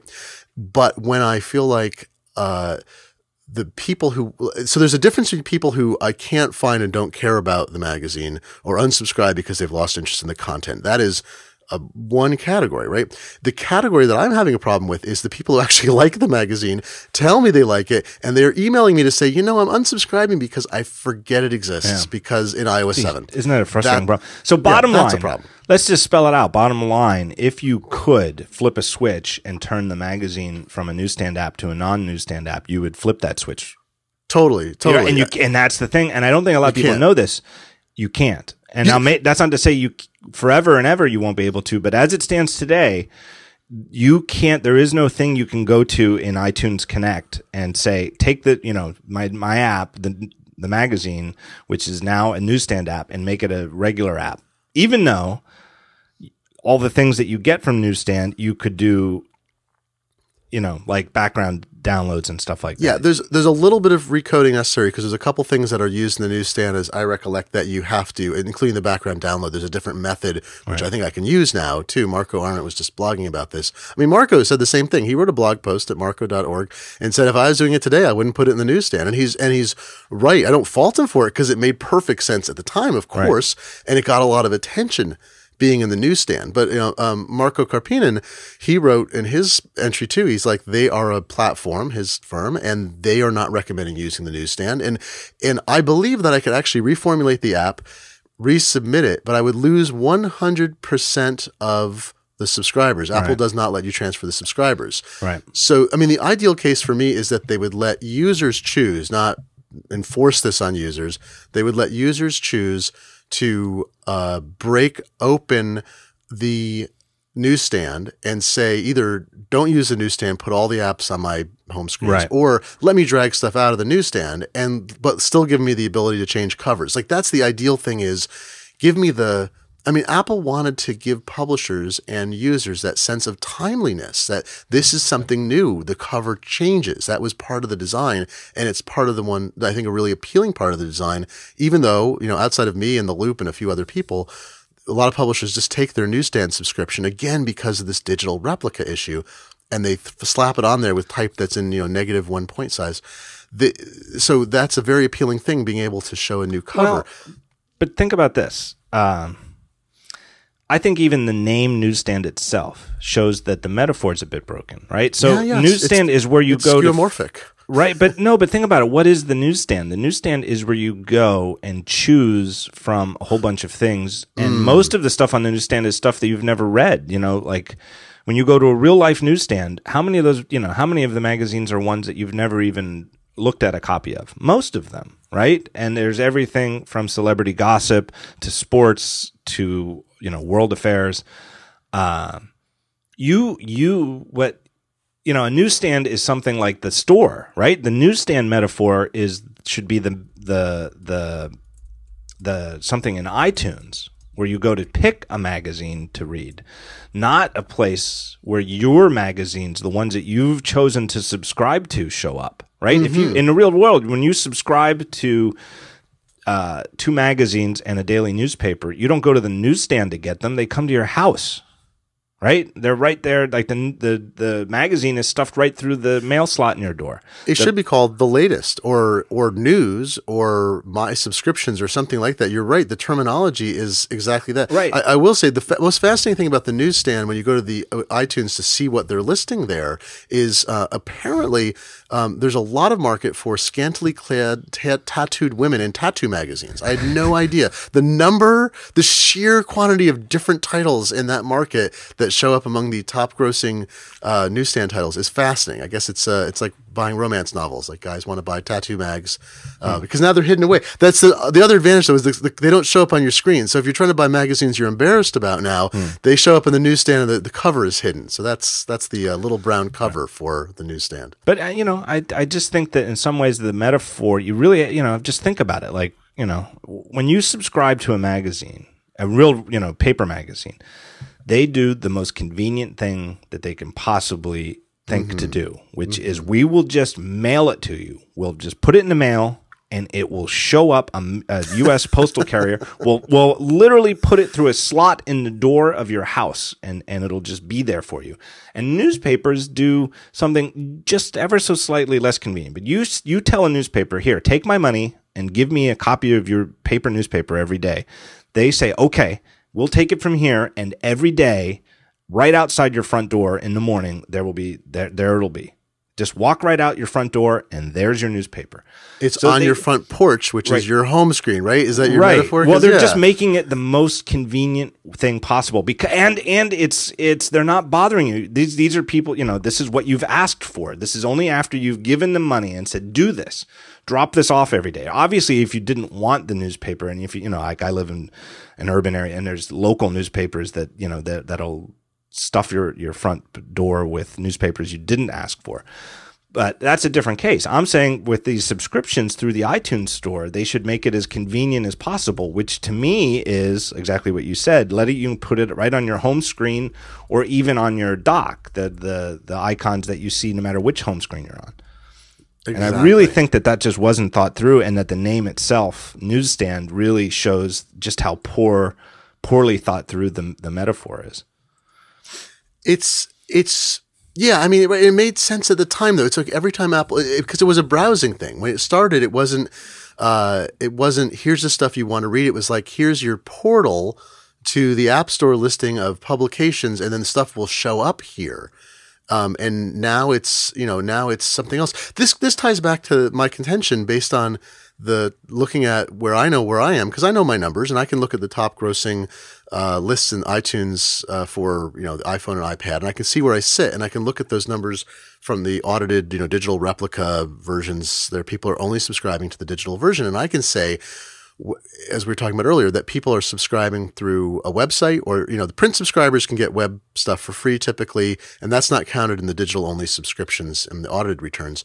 But I can see people are probably subscribing through the website. The Economist is probably not selling most of its subscriptions through Newsstand. They're selling them mostly through economist.com, and people have multimodal access and Android and whatever. So I guess what that says to me is that Apple didn't provide maybe a compelling enough front end, and as they've lost interest in it, they've backed off more and more, because Apple, I always say this, Apple eats its babies, and you may find that abhorrent or you may find it wonderful. It works out really well if it's something you don't care about and they focus their attention more on stuff that works. It can be irritating if it's something that you like and you're like, oh, why haven't you made iPhoto actually good after this many years? Like, why have you lost interest in that, Apple? And they don't make money off it, or it's not important to their core direction anymore. Newsstand, they in iOS 7 showed to me that for the moment, they're pushing it off to the side. They're not getting rid of it, because what most publishers are doing is they're making free apps, and the money for that app is coming from outside Apple's system. So Apple gets no benefit except in the desirability of their platform for people downloading and using the New York Times or New Yorker or People or whatever app there is. Those apps do not generate any return. I shouldn't say no return, but those apps do not generate a substantial return for Apple, probably in the way they conceived of it. Not enough to garner their attention. Yeah, it's an adjunct. The apps are an adjunct to the entire magazine presence for a magazine, as opposed to the Newsstand being the central point through which people then maybe go out and read on the web too, but they come in through that way. And, that's life. So I'm not, I hate to sound like I'm bitching about like I'm not whining that Apple's lost focus on this. I'm more like, well, damn, I thought it kind of worked okay. And it's not. So this is part of why I'm going into all these different directions too. I've got a lot of different things going on. But it's also true too that you're not asking a lot of Apple, right? Now, so that vague idea that I talked about back in 2010, when a lot of people in newspapers and magazines kind of had this vague notion that Apple's going to unveil some sort of boil the ocean, save the publishing industry thing, was sort of thinking, Apple's going to do a lot of work and come up with something, ingenious that's going to, reinfuse money into this industry. That's hoping that Apple does a lot. What we're talking about here is just a relatively minor amount of attention to what's going on in Newsstand, whether it would be putting the work in to allow a Newsstand app to go non-Newsstand and keep its subscribers, or something like a setting in iOS that would allow a user to say, use Newsstand for Newsstand apps, and then you on off, and if you turn it off, then it would say a little explanatory text, Newsstand apps will appear at the root level of your home screen. Exactly. And this is, I hear from readers, and again, I don't mean to sound, this is like I'm not extolling what I do. And it's funny because I always feel like the magazine is something I inherited, like Marco was my rich old uncle. And, this is a cash deal, right? This is a buyout and so forth, but I didn't make the app and I love the app. And so when I talk about it with great affection, I'm talking about Marco's work, and I sort of forget I own it sometimes. I don't think of myself as an app developer, but I hear from readers regularly who say, I don't really buy into the Newsstand. The only periodical app that I have that I really use is the magazine. I don't want the Newsstand icon. Can I just drag it out? And I'm like, well, if you crack it, you can. So but I also hear that I'll see people talking on Twitter about, God damn it, I only use the New York Times, or I only use whatever. Right. Why can't I just have that? Right. And so the option is now either hide your entire Newsstand folder in a subfolder, which then you have to nest into to bring up, or double press to find it if you used it recently. Or, I figured out this workaround, this just stupid workaround. I have a redirect. So you can go to a web page at my site. I put it in the FAQ even. You bookmark the web page. It's got an icon that you can make as a web app on your home screen. So you mark it as a bookmark on your home screen, and then when you tap it, it loads the web page, it does the redirect to the app, and it launches the app. It's stupid, but it works. It gives you an icon on your screen that when you tap it, it launches the app. Right. And a number of people are like, oh, thanks for doing that. But it's like 75 people did that or something, but I wanted to let people do it. But at some level, it's that easy. And I realize in Apple's infrastructure, allowing us to a newsstand apps to come out and like be a regular app. And even if they disabled the cover change feature, maybe that's not an option. Like I'm sure there's some ugly plumbing there. They would definitely make the apps. If they did that, whether you'd get to change it every issue or not, I don't know, but you'd have to conform to that shape, that round square shape. Yeah, something would be exactly. Something would be different because they wouldn't, Johnny Ive's not going to allow that on the screen, like a bunch of different shapes, and not after all the changes they made. So I completely appreciate and understand that, and it's not like Apple's trying to do anything to anybody, me or the New York Times. It's more like they didn't crack this nut, and they're so good at cracking a lot of nuts, and this one they didn't crack, and so they've kind of put it aside, and maybe they'll come back to it later in iOS 7 cycle. Another thing that's occurred to me, and this again is not asking a lot of Apple, would be perhaps the best idea would be just abandon the newsstand, just do an iOS 7.2, or I don't know, we're already in. It could be. We're already in December, 8. So maybe it's an iOS 8 thing. But just say, just get rid of it. And that's an Apple-like thing to do. Don't even announce it. It's certain, when they get rid of things, they don't talk about it because it's sort of tacitly acknowledging a mistake. Just get rid of it. And when you upgrade to iOS 7.2 or to iOS 8, your newsstand apps are just on your home screen. Yeah. Well, I'll tell you the other thing that's interesting. Or if you're an existing user, Newsstand just becomes a normal folder. If you've got an existing installation, and then you can open it up and drag them out and drag them back in, so that it's still organized the way it was before you upgraded. So there's no disorientation of what happened to my icon. But just turn Newsstand into a normal folder. Yeah, I mean, Newsstand has the other thing which drives people nuts, which is you can't tap on it to get it to zoom out like you can with any folder. So when you're in Newsstand, even if you get there by a circuitous route, like you exit, you tap while you're in a Newsstand app, you can't tap on the background and exit the folder and go back up a level, which I've seen so many people tweet about how it breaks the metaphor. But okay, so here's the thing that Newsstand has taught me, though, or I should say running a subscription publication has taught me that's separate from Newsstand, but sort of tied in is it's very interesting after having spent like the last 10 years on sort of writing with blogs or daily sites or sites that update all the time, having a cycle like this and dealing with subscribers who get fatigued. Like I know people get tired of reading a given site, but it's fascinating to get email from and talk to people who say they kind of ran out of steam. And even when they say, I really like what you're publishing, I just don't have the time to keep up with it. I'm like, we're doing 5 articles that are 1,500 to 2,500 words every 2 weeks. And I'm like, really? Like, and I'm a bad example because I have very little time to read now that I'm an editor. I'm spending all my time editing, working with writers. But there's definitely reader fatigue you get. And that's kind of where the 1-2 punch is that Apple sort of de-emphasizing Newsstand makes it a little bit harder to keep existing subscribers, makes it a little bit harder to get new ones to deal with the churn because there's always going to be churn. And so it makes the equation a little bit more difficult for me, especially as an independent publisher, because I don't have a website that people are used to going to, even though you can go to the-magazine.org and you can get a subscription there. You can read all the articles there. It's a full website, has been for 9 months, and people mostly don't realize that, which is fascinating to me. But we don't have like a website that people are used to going to, and this is the iOS adjunct or alternative, where for every other publication just about, they have a website which is where the traffic's at, and this is an upgrade from the mobile version of their site. The app is a better thing to read in. So that's been an interesting thing to wrestle with too. And I mean that's why I launched the Kickstarters. We're doing a book because I need a different modality. I can't have everything be resting on subscriptions because subscriptions, and especially, 95% of it being an Apple's side, I have probably 5% of subscribers are coming from the web. So I need to rejigger things so that all the revenue isn't in one pot to make the engine go.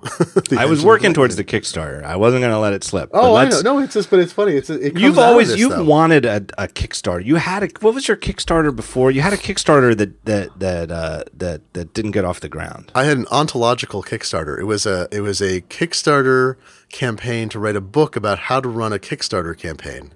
Right. And the special irony is it didn't fund. But what happened is I kind of did everything wrong. I thought I'd studied Kickstarter enough. I'd been writing about it for a couple years. It's a good thing. It's a good thing then, because then your book would have been wrong. Oh, that's right. Yeah, if I'd funded it, I don't know what I would have said in the book. But everything good that I'm doing in my life came out of its failure, which is, that's my lemonade stand. Is I had lemons of a failed thing. It's like 10 days into the Kickstarter, I'm like, oh, I did this all wrong. People gave me advice. I should have asked more ahead of time. It had funded about 10%. I'm like, it's not going to fund. So I just canceled it instead of having the ignominy of hitting the end and not reaching the goal, and launched the New Disruptors and went to the XOXO festival in September 2012, launched the podcast in December of last year, joined Marco at the magazine in October of last year, and feel like I haven't learned all the secrets, but now I really have a better sense of what makes sense to crowdfund, I think. And I think this will be successful. Like we're almost halfway there. Here's the deal. It's called The Magazine, the Book, which of course is the obvious title. How could it not be? So, and then parentheses year one. So it's pretty much the best of the first year of the magazine. And you want to do it both as a print and ebook collection. Yeah, that was the thing, is I thought it didn't, it could do an ebook very easily, right? That doesn't take a lot of time and effort. And it wouldn't actually, could be well designed, but you wouldn't get the full benefit because I'd be thinking mostly about people reading an EPUB, say, or Moby on a Kindle. So it would be relatively simplified. So I thought, we should put a stick in the sand. Like, we're an electronic periodical. Why don't we do a hardcover book that's designed like a magazine? So we have the magazine style of design that we don't even do in the app, because the app is meant for simple reading. We're going to take advantage of the print medium, and then we'll produce a PDF, an EPUB, and a Moby version of it as well, all without DRM. None of that goddamn DRM. You can read it wherever you want to. Put it on every device you own, every computer. But yeah, I want to do a hardcover book so that it would be something special, and there'd be a reason people would be motivated to be part of the Kickstarter, because there was a reason for it. It wasn't like, hey, I can't afford to make an ebook. It's like printing costs a lot of money, so I need to pull together people to make it happen. When did you announce this? It was recent? It was just before Thanksgiving. The timing's a little off. I was hoping to do it early to be done before Thanksgiving, and then everything always takes longer. But I wanted to know that. You know this feeling. So I went again this year. So it launched on, if I remember the exact date, I don't know what date it was. It was a couple weeks ago. It was on November 21st, I think. The same day that I put out an issue number 30 of the magazine. Okay. So we're past a year in the magazine. You got a $48,000 goal. Yeah. Right now, as we record, it is at 22,555, so just a hair under 50%. But it was a lot. It was a big push at first, and I thought, just watching it, like the first 24 hours, I thought it was going gangbusters. I still think you're going to make it. I think I am. The odds are good. The thing that's interesting, so some Kickstarters, there's like 3 typical Kickstarter profiles, like graphs. One is oh my God, and it goes like zoop, like a straight line up until the end, and that's like somebody asks for $100,000 to make a like the watch to turn your iPod, your little square Nano, into a watch, and they ask for $100,000, and within 3 days they have $2 million. Yeah, and those build on themselves because there's something appealing. It's usually consumer products. There's something super appealing about it, or it's like a Veronica Mars where there's they have an audience of tens of millions of people, and a tiny fraction of that audience is constantly discovering it and spreading it and coming on. So you have this kind of straight line up, or maybe it curves up and then it tapers off to like a straight line up. So that's one kind. One is like does kind of badly, and then suddenly they pull it off and it goes boom to the top near the end. They get a whole bunch of people. Mine is apparently, and I've heard this now since it launched, I've seen it before, is actually much more typical, is really huge first day or two. Then you have a nice gentle climb as you go along, you cross 50%, and then a nice huge spike at the end in the last couple days. And that's right. And so the statistics. That third one is the "this is why daddy drinks" curve. Exactly. My God. I know and you're like, so in my case, $48,000, we raised $16,000 in 24 hours. Boom. And at 24 hours, it immediately tapered off because people saw like, oh, it's going to happen. Hit 33%, they're fine. I mean, literally at that moment, 24 hours, it went to that slower taper. And then so in the first day it was $16,000. The next 14 days, has been, or 13 days has been about $6,000 or $7,000, which is much slower. I have so many people are like, oh, I'm going to come in. Just remind me before it's over. I'm like, all right. You had a stat you tweeted the other day that was something like, it was like the percentage, once you hit 50%. Oh, yeah. your odds are pretty good. It was like 90% or something. People have done this great crunching, and there's these charts you can look at, like for different projects of different values. So for $0 to $50,000, there's one range for, whatever. So you can look at this thing and you can say, okay, where am I at? And once you hit the sweet spot is once you've got half of your goal. So for me, that's $24,000 to $48,000. And you're a $50,000 or less project. Statistically, once you reach half the goal, you are 97% likely, or 97% of projects that reach half the goal go on to at least fund 100%, if not more. So that's a great stat. The thing about Kickstarter that's fascinating is it's 40%, or it's a 56% failure. 56% of projects do not fund. But of those 56%, about a third get no pledges at all. Somebody posts it and they do not tell anyone about it. No one does it. Another third of the failed ones get like less than 20% of the funding. So there's this very narrow band where people get between 20 to 50% of the funding and they can't get all the way there. But once you hit that sort of magic middle point, it shows enough momentum that it's just a question of time and that curve. Most Kickstarter projects, the average project, when you take out the outliers like Pebble or Glyph or the ones that super fund, Elevation Doc, most fund at about 105% to 110% of the goal, because people come and they meet it at the end. They'll like, oh, I'll raise my pledge $10 to make it happen or whatever. Right. So I don't want to say it's a finely tuned art, but I'm feeling happy about it. And, so I should come back. The reason I did it though is like, I like the stories we tell, right? This is the whole thing. Like this isn't a money making endeavor in the sense that. I was about to say, cause you I was going to come back to that. You kind of hinted at that a few minutes ago where you somehow, we're bringing it up as a money making event. And I was going to tell you, that's not that it's a bad idea to do this book. I think it's a great idea. I think looking at it as a money-making idea is not a good idea. Oh, yeah. No, I mean the diversification of the magazine from being only a subscription-based periodical to being something that produces content in lots of different ways. Right. That's the money-making idea. That's I need revenue. I want Newsstand now is, 92% of the revenue that comes in is directly from Apple. Right. With their 30% cut. And I'd like that to be 25 to 30% in a year. All right. Can I just put on my consulting hat here? Absolutely. For free. I'm not going to charge you a nickel. Oh, good. Excellent. All right. Excellent. But I am going to tell you how to make more money from the magazine. Oh, good. Excellent. I want to hear this. All right. What you do is you sell one sponsorship slot per issue. And there's a nice one full page ad from that issue's sponsor. Boom. There you go. That would have cost like $50,000 in consulting fees if you hadn't come on my show. I appreciate that. Surely you've thought about putting advertising in the magazine. Yeah, I don't have an objection. So I guess I have a structural objection as opposed to, say, an ethical one. So there's a mission thing, which is that it's been sold as something that has no ads. And so if it changes... Has it, though? Is that really true? True?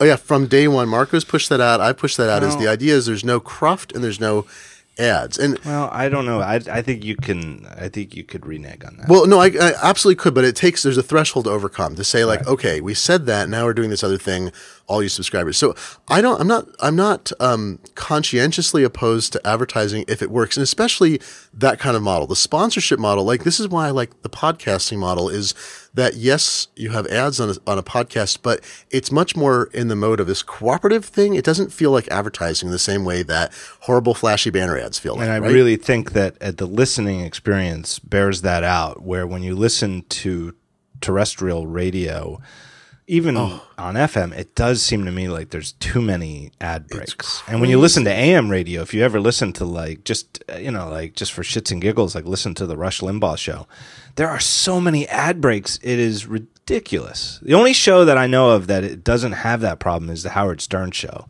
which does far fewer breaks, but does really long breaks, like where they put all the ads into one stretch in the hour. And it shows, and people listen to podcasts ads because they don't feel like ads. And so I could see I love how that works and people respond to it. So having a sponsor for the magazine where it's like one quality thing. It's like, this is a roadblock and so-and-so is sponsoring this issue. Here is an advertisement and we're going to send you one email or God knows what we're going to do. That doesn't seem antithetical. The problem I have structurally though is that subscribers are worth a ton of money as a subscriber, and advertising typically to reach the audience of the scale that I have, there's not enough money in the ad side to make that worthwhile. See, I think I think the problem is convincing advertisers that it's not like buying an ad in another magazine. Well, that's exactly it. Well, I did the math. If you go to, I put this up at my website at glog.glennf.com. I did the math a few weeks ago because people kept asking me about why I don't have ads in the magazine. And I said if it was the conventional model, I would probably need as many as 20 million page views a month. Nope. To equal. No, I'm not saying your math is wrong. I'm saying that that's not. But I mean, that's right. Oh yeah, exactly. I've got we've done we've done a lot of articles. We have 150 articles. I'm not going to get. There's no universe in which I can do that, right? To get 20 million. So with the current rates that are paid, with the yield, with selling inventory, and that doesn't even include includes commissions to ad people, but that doesn't include me having an ad staff. I have to outsource it. So I need 20 million page views, let's say roughly, to reach what I'm getting from subscribers paying. That's really hard. But one sponsor who is a supplement to, who makes the thing possible, that's the extra revenue necessary to make the thing grow or whatever, that's a different equation. Someone might be willing to pay a sizable amount of money to be exclusive and to reach them people in a tasteful way. And that's, again, the podcast model. That's why it's valuable here, and it could be valuable there. But let me do my third sponsor. And it's, again, an old friend of the show, longtime sponsor, An Event Apart. An Event Apart is an intensely educational 2-day learning session, a great conference for people who make websites. And instead of being like a once-a-year thing where you have to put it on your schedule, book travel and stuff like that, they effectively come to you. They've got events next year in 2014 around North America. They're in San Francisco. That's this month. Atlanta, Seattle, Boston, San Diego, Washington, D.C. And I think that's just like the first half of the year. Almost a monthly event. Go to their website, find an event near you, and you will not be disappointed. Now, An Event Apart was founded by Eric Meyer, who I think easily, you could say, knows more about CSS than anybody walking the face of the earth, and Jeffrey Zeldman, longtime friend of the show, and one of the great proponents of web standards. And the whole thing is dedicated to the proposition that the creators of great web experiences deserve a great learning experience. These guys have one of the best speaker lineups of any conference I've ever seen. If you build websites and you've not been to an Event Apart, you're really missing out. And if you have been to an Event Apart, you don't even have to listen to me because you know how good it was, and I'm sure you want to go back. I've said it before, too. They even have great swag, even just the stuff they give you, the bad name badges. Last time I was at one, they got a custom version of Field Notes. Just a great conference. Where do you go to find out more? Go to aneventapart.com/talkshow. No just /talkshow. They'll know you came from the show. I cannot recommend this conference highly enough. Go there, check the schedule, find one coming near you, and you will not be disappointed. This has been an obsession of mine. And it's not like a side obsession. I mean, it really is. I mean, I run a business, or two businesses if you count the show as a separate thing, where it's part of that. I mean, I make my income, I support my family on advertising. Right. But I've been obsessed with it all the way from before what I was doing was successful, before I knew whether it could work. But, I'm obsessed with it, and I think it's so interesting. There's that, I don't know, I mean, who knows if Einstein even came up with it, but that quote that the definition of insanity is doing the same thing over and over again and expecting a different result. And that's the thing that drives me nuts about the print publications move to the web and lose money is they still keep trying to sell ads in a way that they've shown over and over and over again don't support the publication. And why keep doing that? And it just seems, and maybe I'm underestimating how long it takes for a new medium to settle into our society, and that to me the web is this old thing and it's established and it's clearly here to stay. Whereas, what is it really? How old is it really? What, like 17 years old, 18 years old? Not in terms of when the first website went up, but when like Netscape appeared, 1995, 96. And maybe, TV 16, 17 years after the first TV sets were sold, still didn't know how to do advertising the right way. I don't know. But it's just as frustrating to me because it's just crazy that they just keep doing it the same way, and it's eventually you figure out what it is you have to sell. And what did print publications have to sell? They could sell space on paper, including an entire page at a time. They were a monopoly. It was the only efficient way to reach the audience in a locality or at a national level, and advertisers knew that. But what was the actual format? What they had to sell was space on printed pages, right? And it's still what they have. What does TV have to sell? They have time, right? They can sell the whole screen at a time, 30 seconds. The fact that we ended up with these 30-second spots instead of 60-second spots or whatever, it doesn't really matter. But what they're selling is time. That's the same thing radio had.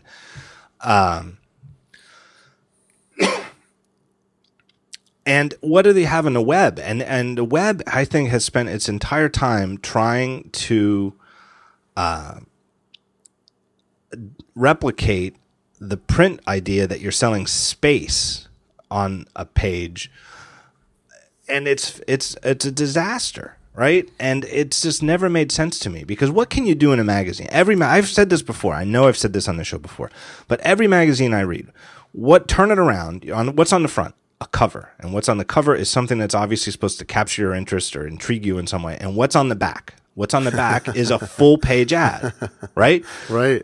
And the better the magazine, the better the ad usually, right? It's usually something from, here's the new issue of the New Yorker just showed up in my house today. It's an ad for Breguet. I don't know how to pronounce it. Is it a watch company? Yeah, exactly. Swiss watches or Apple or a high-end fashion thing. I'm guessing that this watch on the back of the New Yorker, I would guess that this is probably like a $10,000 or $15,000 watch. Right, exactly. Or Cadillac or BMW or something like that. And what do you get in the first few pages of the magazine? You get full-page ads, 2-page spreads, these valuable things.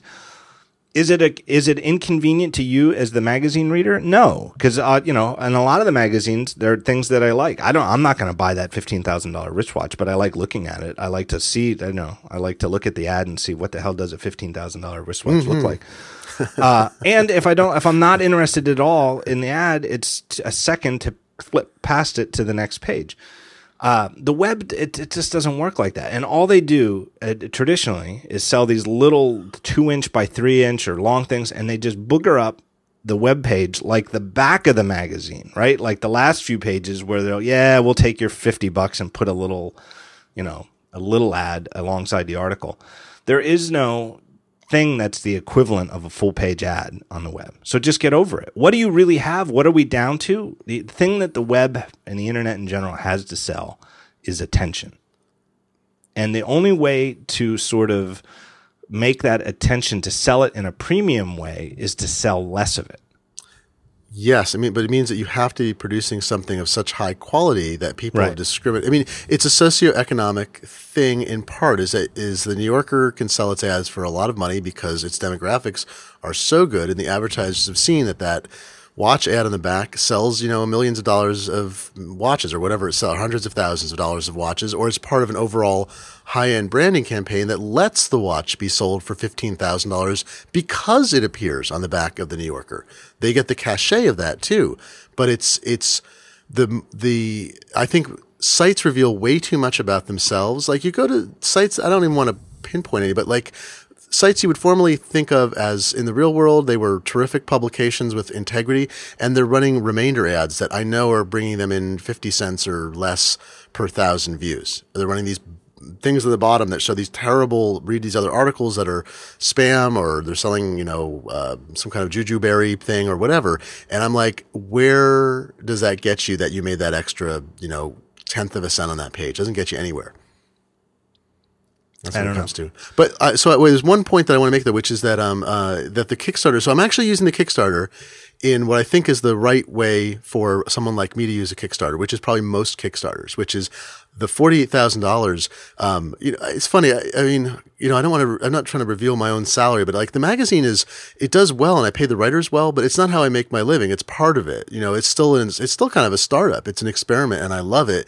But I make my living from a variety of things, and I put most of my time in the magazine. But it's not where where I'm making my living from entirely. So it's not like this isn't a disclaimer about like pledge 48 grand and I get 40 of the 1,000 of it, but I'm really using the Kickstarter the way that is very useful when you really just need some capital and you want to give people a incentive to do it because they like what you're doing, but also you're giving them the reward is actually the thing you're making as a result of raising the money. So the book, you buy a book in the Kickstarter, you get a book. That's great. But I had a threshold to hit. So 48 grand, that was in all my budgeting, that gets me more copies to print, of course, that I'm going to fulfill. I don't wind up with really any money at the end. There's a little bit of margin of error. You end up with a garage full of books. Yeah, exactly. Well, I've got a printer, so it's great. So the goal is really, I want to sell about 1,500 books, roughly, reaches the goal. And 1,500 hardcover books. And there could be some mix. A lot of people could buy ebooks or buy some of the higher level rewards. That's fine. But roughly 1,500 books. And I'm going to print about 2,000 books. So I don't make really any money. All the writers get paid again. They get reprint fees. The designer, the printer, everybody gets paid. And I wind up with books. That's the outcome. And then I can sell any number of ebooks after it's done, and 100% of the cost has been paid for. And I can sell, say 500 print books or even do another run if those sell over the next year. And that's where it actually benefits the bottom line is the Kickstarter helps me come up with the capital that's very high to do this right and to do something that I think is worth people's time and attention. And then my reward for myself personally is I have more stuff I can sell that's been paid for in the process of producing this thing for them as the result.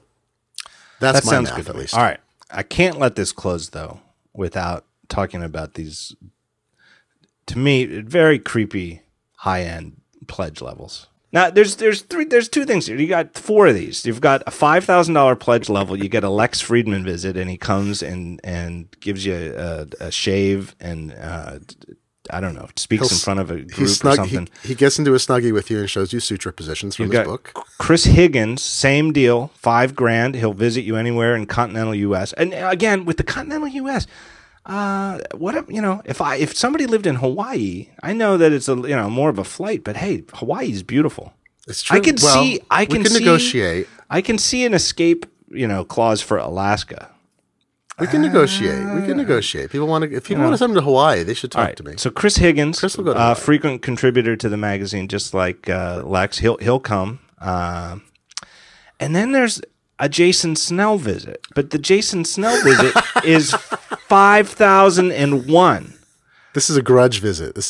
So now I launched the Kickstarter and Lex and Chris were up there, and Jason's like, "Why am I not there?" I'm like, "Well, it was sort of fun, and it was, I thought it'd be people react very strongly to Lex and Chris's pieces, and they've done a ton. They're the 2 biggest contributors, of course, the history of the magazine. So I thought it'd be fun, and I asked them, and they were game to do it. If somebody wants them to come, it's fun. They'll come and give a talk. They'll buy the people dinner. Yeah, but what's with the 5,001? So Jason's like, I'll do it. I'm like, oh, that's great. What do you do? And he's like, I'll come. We'll tape it.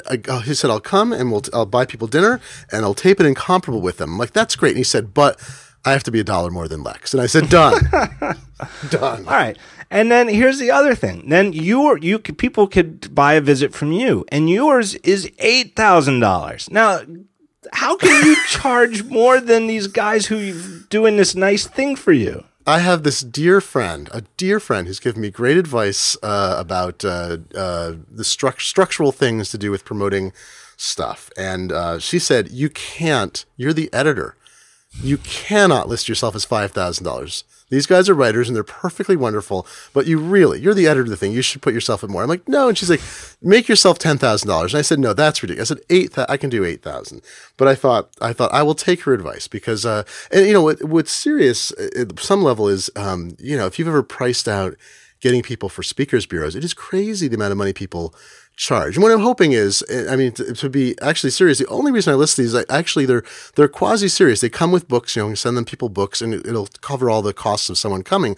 But it's the idea of like, if you like the idea of this and you want to both support the publication and help the thing happen, which I've got some great patrons. Or if you've already got like an event scheduled. Exactly. This is a booking fee. And so if you have a group that wants to raise some money, I actually took this partly from Amanda Palmer because I know it's sort of funny, but it's true, is she does house concerts. And I thought of this as like, this is the house concert equivalent of being a writer or speaker or whatever. And she sold, I can't remember how many in her $1 million plus campaign, and is still fulfilling them like 2 years in. And the pictures are crazy. It's like you can have a rock star come to your house and snuggle with you as part of her deal, more or less. Can I tell you, I've met Amanda. Yeah. And I don't know, she's a great artist, and her success is completely justified. No surprise. Again, I would pay $5,000 not to have a house concert. I know how to have someone come to your house, right. But her deal was not because of her music. I wouldn't want Bob Dylan to perform in my house. I should point out these visits in my campaign, they will not stay with you. It covers hotel for them to stay somewhere. They don't have to stay. Now, you know that story. I forget. It's actually based on a true story. P.T. Anderson made it into a film, Punch Drunk Love. A really great movie. But it was about a guy. In the movie's played by Adam Sandler, but he's not. It's absolutely not an Adam Sandler movie. I recommend this movie totally. But the idea was that there were these 89-cent cans of like Dinty Moore soup that you bought them, and on the back of the can of soup was like 1,000 miles on American Airlines. Oh, and he figured out that that the miles, if you just compute what's the miles roughly worth, were worth way more than 89 cents. So he just bought literally thousands of dollars, thousands and thousands of dollars, and thousands of cans of soup, and cut all these coupons out, and ended up with it's like 1 million miles, right? Like crazy, he's he became like the most mild customer on American Airlines.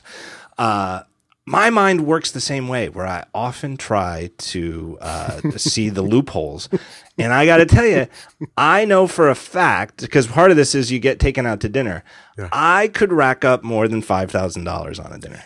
It is true. It is true. I'm slightly concerned that someone will push the envelope. We did not set a limit. However, we hope that the people who would pay $5,000 would do it. But the Amanda Palmer I could easily rack up more than $5,000 on a dinner. Because she was doing house concerts. She said a lot of her things were like 50 people got together and put $100 into the kitty, and they got Amanda Palmer to come and swim with them and snuggle in the closet and perform and whatever. And I mean, that's hey, that's worth $100. All right. I don't know if I will snuggle for $8,000. It might cost more, but I'm not Amanda Palmer either, so I may not be in that camp.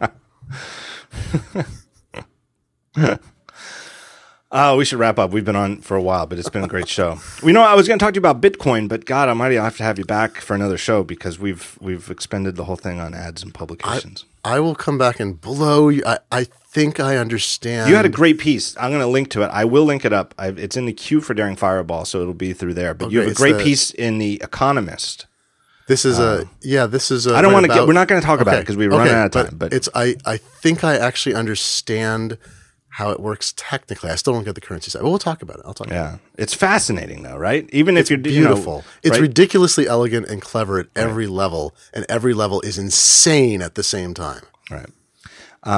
I wanted to mention this. This is sort of off topic. I want to work it in naturally, but I can't. But when you were talking about the history of the New Yorker, right? And I guess I'll tie it in as a wrap up of the show of why it's worth having a publication that can stand the test of time and build its own legacy. So the new issue, the December 9th issue of the New Yorker came to my house today. And on the cover, it's a lovely cover by his name is Istvan Banyai. Oh, I love his work. And it is a picture of McSorley's Old Ale House, established 1859. And it's mostly monochrome, but there's a little Christmas to it, and including a Merry Christmas in the window and a present on the ground. A snow-filled street in, I think, lower Manhattan. And there's a guy out front playing a trumpet and a cute waitress inside. Now, the thing that caught my eye about this, and I, most of I've subscribed. The New Yorker comes every week, and I've got like a big stack. I mean, literally, like knee deep in my office of unread issues. I can't keep up with it. I love the New Yorker. Can't keep up with it every week. But I happen to know this because my friend Scott Simpson recommended this book to me a while ago. It's a book called Up in the Old Hotel by Joseph Mitchell. You ever heard of Joseph Mitchell? Yes. Yeah. Joseph Mitchell was a staff writer at the New Yorker. I think maybe when it was founded. If not, he was one of the early hires. He started in 1939 and was for a few decades was one of the top contributors. And this is a collection of his work in the New Yorker. It is a wonderful book. And the kind of stories he used to write were just like, just man on the street stories about the regular citizens of New York. And he was one. I mean, it's one of the best books I've ever read, and it was a really great recommendation. I can't recommend it highly enough. Up in the Old Hotel, and the first story in this book by Joseph Mitchell is The Old House at Home, and it's a profile of McSorley's Old Ale House. Oh my gosh. Now this was written, let me see, I have the book in front of me here. When was that written? I don't know if they give you the year. Maybe it's at the end. Hold on. It's a 20, and this is also about long form stuff. And it's just a story about the saloon and who owns it and what it's like inside. I think it was written in like 1939 or something. I just found 1943. 1943. Yeah. 1940. No, 1940. Oh. It says in the book at least. So here's a story about this old ale house that was established in 1859, the oldest pub in New York City. Continuously open, I believe, since 1859. Wow. And it was one of the most famous, a great, historically notable profile that the New Yorker ran. But they ran it 73 years ago. And now here's the cover story, and it's, a picture of it. Oh and I think that's so great. And I don't know how many readers of the New Yorker are going to know that. But like as soon as I saw it, it was like, to me, it was like, boom, like that's awesome. There's a great follow-up too, which I just found the blog post at thenewyorker.com about it. And and Isfan did some additional cartoons for the site. And it's a slideshow showing Winnie the Pooh wandering in. Oh, yeah? I don't know if you've ever seen Winnie the Pooh smoking a cigarette. Well, now you can.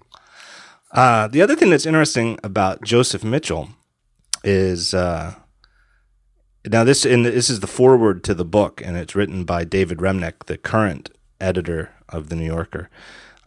Joe Gould's secret is this. I'm quoting from his David Remnick's introduction. Joe Gould's secret is Mitchell's masterpiece. That's the last piece in the book. It is also, of course, his last piece. He never published again. For the next 31 years and 6 months, Mitchell came to work almost every day and submitted not even a story for the talk of the town.